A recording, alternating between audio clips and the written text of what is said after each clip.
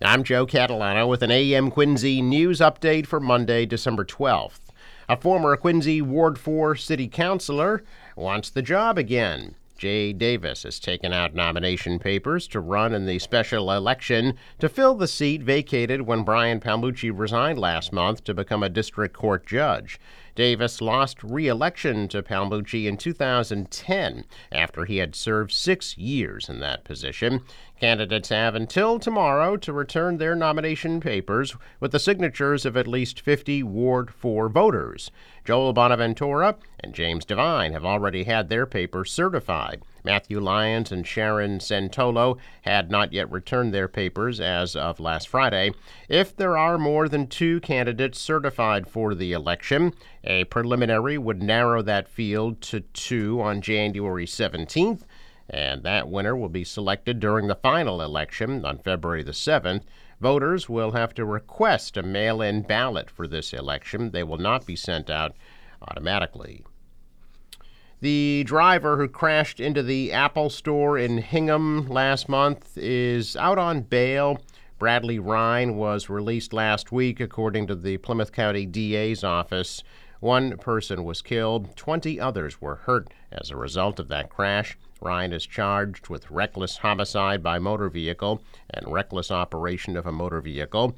He told investigators he was looking for an eyeglass store at the Derby Street shops when his foot got stuck on the accelerator and he was unable to stop as he crashed into the store. A lawsuit representing 2 injured victims has been filed against Ryan, the store property's owner, the developer, and Apple. A man died on Friday after he fell from a platform while servicing a gantry crane at Conley Terminal in South Boston.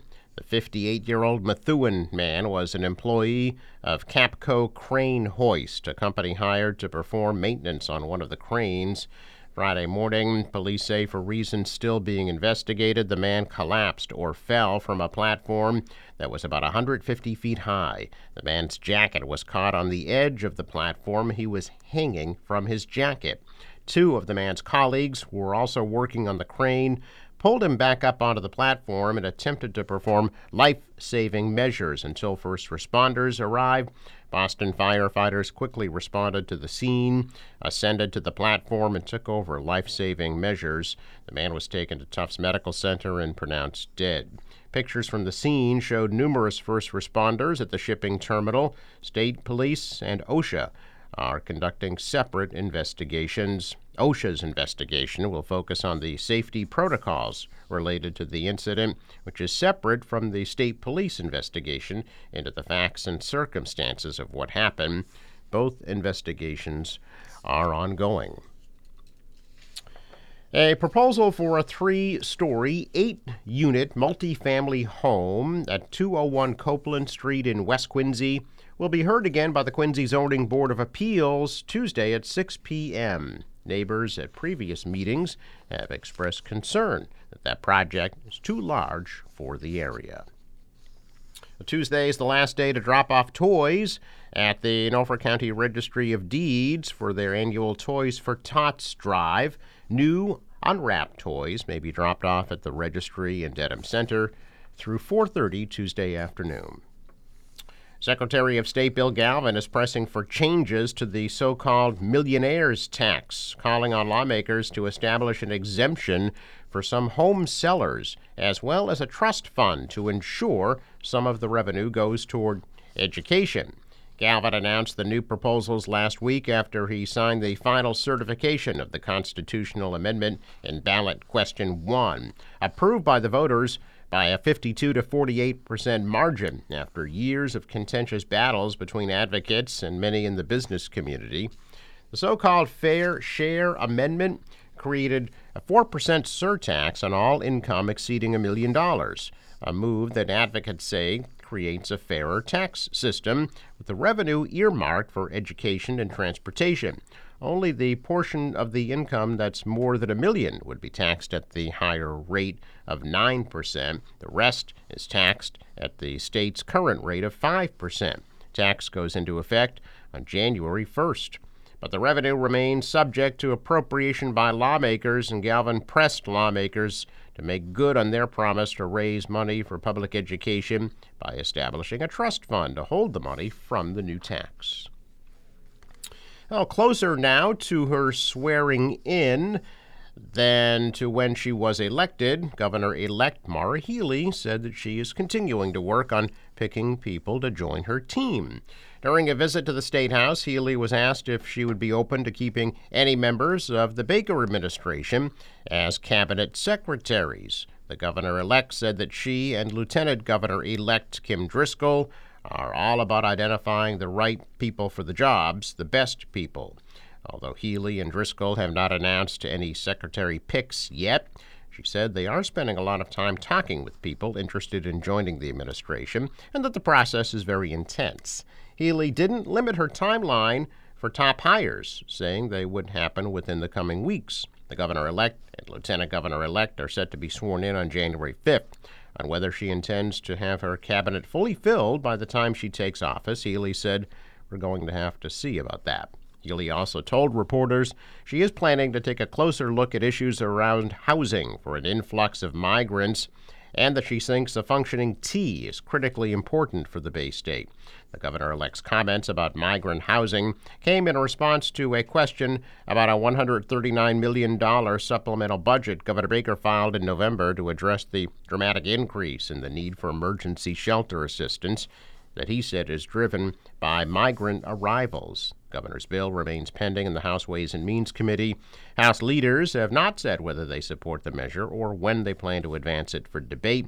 Healey said a lot of municipalities are stepping up to respond to an influx of migrants in their communities. The Department of Public Health said Friday that flu activity in Massachusetts is very high, with more than 5,400 new cases confirmed in the past week.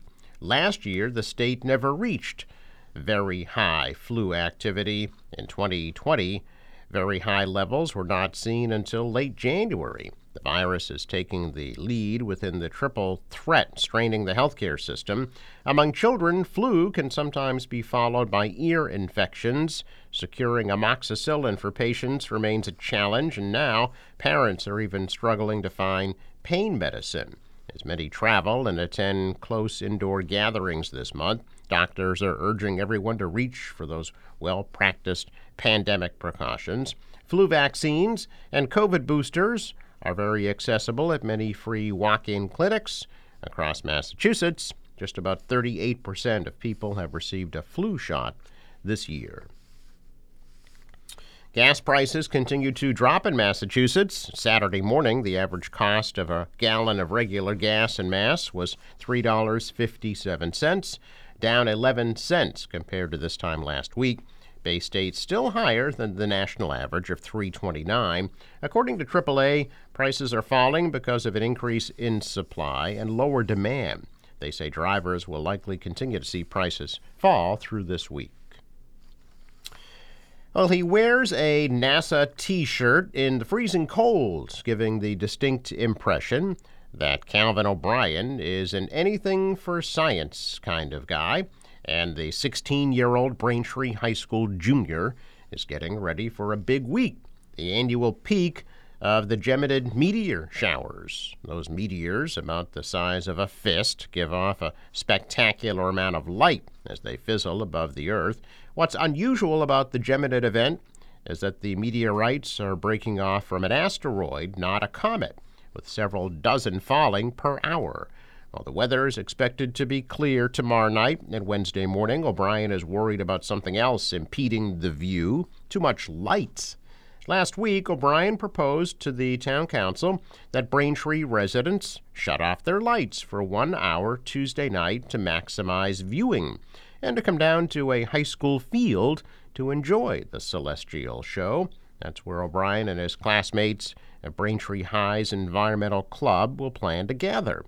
Proposal was well received by councilors, some saying they plan to watch the meteor shower. O'Brien said he has been aware of the interference of light presenting to astronomy for a long time. O'Brien, who plans to study astronomy in college, says excessive light does more than hide the heavens. He said humans face a host of mental problems like insomnia, anxiety, and that it worsens depression. He says some studies even say that it increases cancer rates. A check of business news this morning. Stocks were higher on Friday. The Dow was up 51, the Nasdaq rose 29, and the S&P added 8. World shares fell today after last week's decline on Wall Street, while signs of a surge in coronavirus infections in China suggest progress may be uneven as it rolls back its COVID-0 pandemic restriction. The dollar and the euro are higher, oil at almost $72 a barrel. In sports, the Bruins beat the Vegas Golden Knights 3-1. Celtics are in Los Angeles to play the Clippers tonight at 10:30. And, of course, Monday Night Football tonight. Patriots at Arizona take on the Cardinals. Kickoff at 8:15. The forecast from the National Weather Service today, turning mostly sunny and a high of 38 degrees. For tonight, partly cloudy, a low 26. Tomorrow, mix of sun and clouds, high of 41. Maybe some scattered snow showers. Wednesday, at a high 37, cloudy, and 42 for Thursday. For the boater, waves about a foot, wind out of the north, 15 to 20 knots, could gust to 25, and a high tide right before 2 p.m. Sunrise 7:03, set at 4:11. I'm Joe Catalano with an AM Quincy news update for Monday, December 12th.